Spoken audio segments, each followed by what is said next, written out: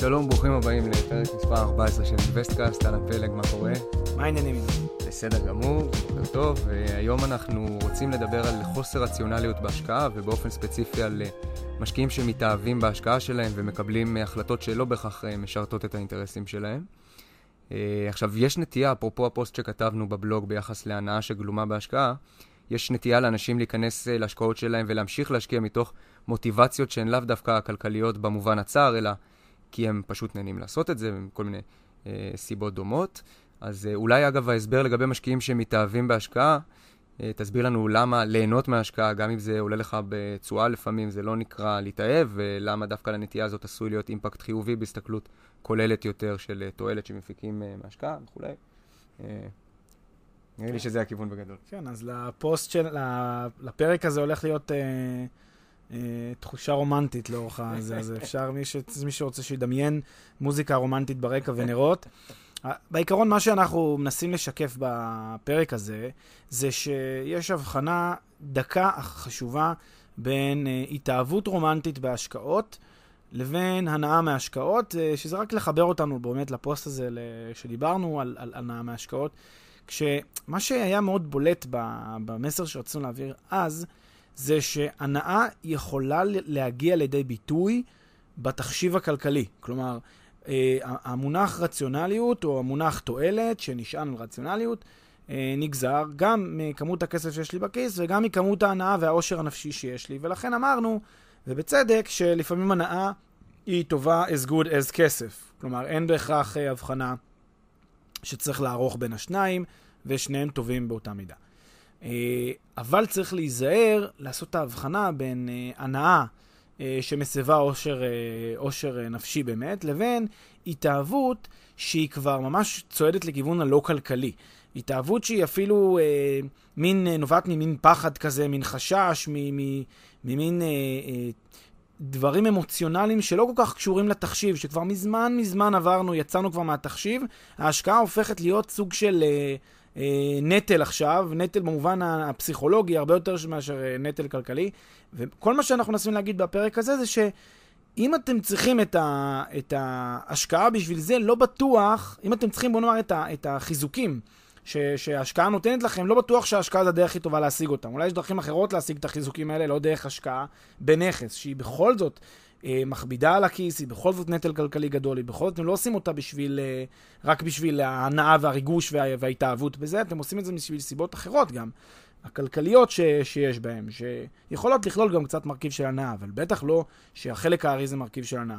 אנחנו מדברים על אנשים שמתאהבים בנכסים שלהם, מתאהבים בהשקעות שלהם. זה אנשים שכבר מזמן חרגו מהמות המידה שאנחנו היינו אומרים כלכליות בקבלת ההחלטות שלהם.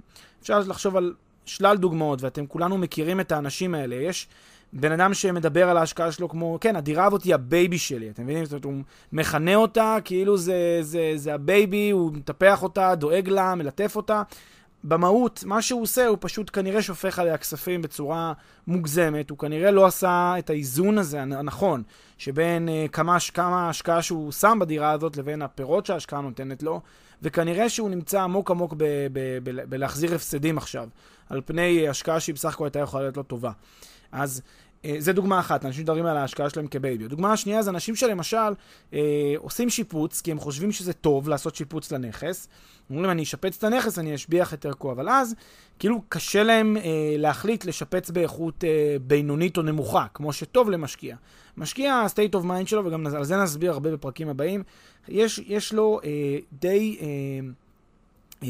רגישות נמוכה לאיכות המוצר, מסיבות שקשורות הרבה באיך שמחושבת התשואה ועל ההבחנה בין ההכנסות שלא כל כך משתנה כשמדובר בדירה יותר טובה לפחות טובה, אנחנו נדבר על זה פעם, אבל כשעושים שיפוץ, אם אתה משקיע בדירה 100,000 לעומת 50,000, ככל הנראה לא יהיה פער דרמטי בסחירות, ועדיין הרבה מאוד אנשים בוחרים להשקיע את 100,000 שקל במין השקעה גרנדיוזית. ואז אתה שואל לך, למה הוא עשה את זה? אז אתה מבין, הוא פשוט לא יכול לנתק, כי הוא פרפקציוניסט, כי הוא אומר, מה, הדירה שלי, שבבעלותי, לא תהיה טיפ-טופ, אני לא אשים פה כזה חיפוי קרמי, ואני לא אשים כזה ריצוף איכותי, ואני לא אשים פרקט בכל החדרים. אז התפיסה שיש לאותו משקיע היא תפיסה של זה שלי, זה תפיסה של, זה מוצר ששייך לי, אני רוצה שהוא יהיה טוב, כמו שאני טוב. כלומר, ההשקעה שלו יוצאת מהעולם הזה של מכשיר לעשות כסף ולעשות איזושהי השקעה כלכלית, למכשיר לסיפוק צרכים, שהוא יכול להשיג אותם בדרכים אחרות, הוא יכול באלף דרכים, לקשט את הבית שלו הוא יכול, איפה שהוא גר ויהיה לו נעים וטוב, ואז הוא גם לפחות לא בזבז את ההשקעה הזאת, יוריד אותה לטמיון. אז הקושי עם אותם מתאהבים, זה שהם, שזה הדוגמאות שציינו, זה שהם שמים לפעמים את ההשקעה, את המרכיב הריגושי והרגשי של ההשקעה, הרבה לפני המרכיב הכלכלי שלה. הם עושים תיעדוף לא נכון. בלי לשים לב. בלי לשים לב, ונכון, ברוב המקרים זה בלי לשים לב, אבל אם הם שמים לב, הם עושים את זה במודע, ושוב, זה מוסף להם כבר הנאה טוב, זה המטרה שלי בחיים, להפוך את הדירה לדירה הכי יפה בעולם, כי זה מה שמביא לי תועלת אישית, אז עוד זה חצי צרה. כי הוא אומר, אני מפיק מזה תועלת, אבל ברוב המקרים הם פשוט לא שמים לב, הם נשאבים לזה, כי הם לא מסוגלים לוותר, לא מסוגלים להרפות, ואני בטוח שמי שומע אותנו, הרבה מהם מזדהים, אומרים, וואלה, אני מכיר מישהו כזה, אני יודע על מישהו כזה, שככה זה תמיד הכל אצלו נראה בחיים, שתמיד הוא בוחר שהכל יהיה טיפ-טופ. אבל בנושא של השקעות צריך לשים לב, בראש ובראשונה הוא מכשיר כלכלי. עכשיו ניתן לכם גם עוד איזושהי נקודה שקשורה, מתכתבת עם זה, שקשורה לסטופ-לוס. למשל, הרבה אנשים, ואולי גם על סטופ-לוס נעשה פרק נפרד, הרבה אנשים בהשקעות לא מסוגלים לעצור. נניח, שוק הנדל"ן קצת בירידה, 5-8%, עכשיו צריך להחליט אם לממש את הנכס או לא לממש את הנכס. הרבה אנשים אומרים לעצמם, לא, אני לא יכול לממש בירידה. אני אחכה שהוא יעלה חזרה, ואז אני ממש. ואז הם מתחילים, וממשיך לרדת בינתיים, מתחילים להתאהב ברעיון שיום אחד יעלה. והם כאילו גם לא רק מתאהבים ברעיון שהוא יעלה, אלא הם שונאים את הרעיון שהוא ימשיך לרדת. הם שונאים את הרעיון שהם ימכרו בהפסד. עכשיו, צריך להבין מה המשמעות של להמשיך להחזיק בדירה כשהמחיר שלה הוא נמוך יותר. זה כאילו החלטתם באותו רגע לקנות את הדירה במחיר הזה שהיא נמצאת בו. זה בדיוק כאילו אתם יכולתם לקחת את הכסף ולקנות אותו חזרה. האם הייתם קונים את הדירה עכשיו כשהשוק נראה לכם בירידה? כנראה שלא הייתם קונים את השוק שהוא בירידה. זה המשמעות של סטופ-לוס, וזה גם מה שהרבה אנשים שמתאהבים בנכסים לא שמים לב לזה. זאת אומרת, השאלה שלך זה, אתה צריך לשאול את עצמך, האם היית מוכן מלכתחילה לקנות דירה שהערך שלה הוא כל כך יקר, בשביל אותם פירות שהיא מניבה לך? האם כשהדירה שיפצת אותה עכשיו ב100,000 שקל, והתאראה לך רק 2% או 1% תשואה במקרה הטוב, בגלל שאתה השקעת בזה, האם אתה קונה דירה כל כך משופצת, נפלאה, בשביל 1% תשואה? כנראה שלא היית קונה.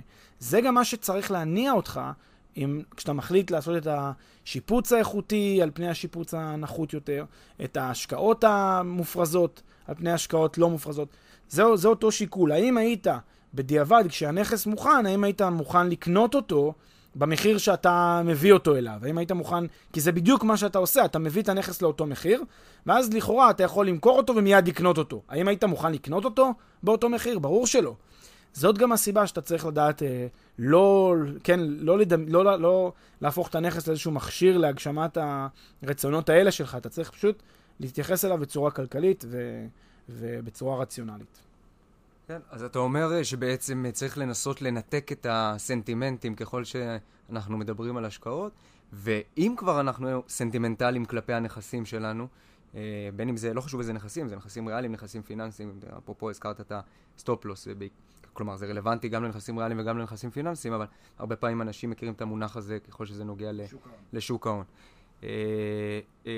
לשים את הדבר הזה בצד, או לכל הפחות להיות מאוד מודע בכל קבלת החלטה לסנטימנט שלך כלפי הרגש, כלפי הנכס, לסנטימנט כלפי הרגש זה מעניין, זה מיני מעגל שלא נגמר. להיות מאוד מודע לנקודה הזאת, ולנסות לכמת באמת את עד כמה הדבר הזה יתרום לך במונחים של תועלת, כלומר להשקיע את האקסטרה מייל הזה או לא לצאת מההשקעה, כמה זה יתרום לך במונחים של תועלת, שכמו שאמרת היא נמנית בעולם הכלכלי בדיוק, או לפחות אין איזה יתרון לאחד על פני השני כמו כסף, הרבה פעמים, ולנסות להבין כמה הדבר הזה באמת תורם לך, והאם הפגיעה הכלכלית האם הפגיעה הכלכלית לא עולה על התועלת שהסיפוק הרגשי הסנטימנטלי הזה תורם לך, להבין מה מצבך ולהחליט מה אתה עושה. בקיצור, להיות מודע, לדעת להיות מודע. טוב, תודה רבה פלג, ותראה בפרק הבא.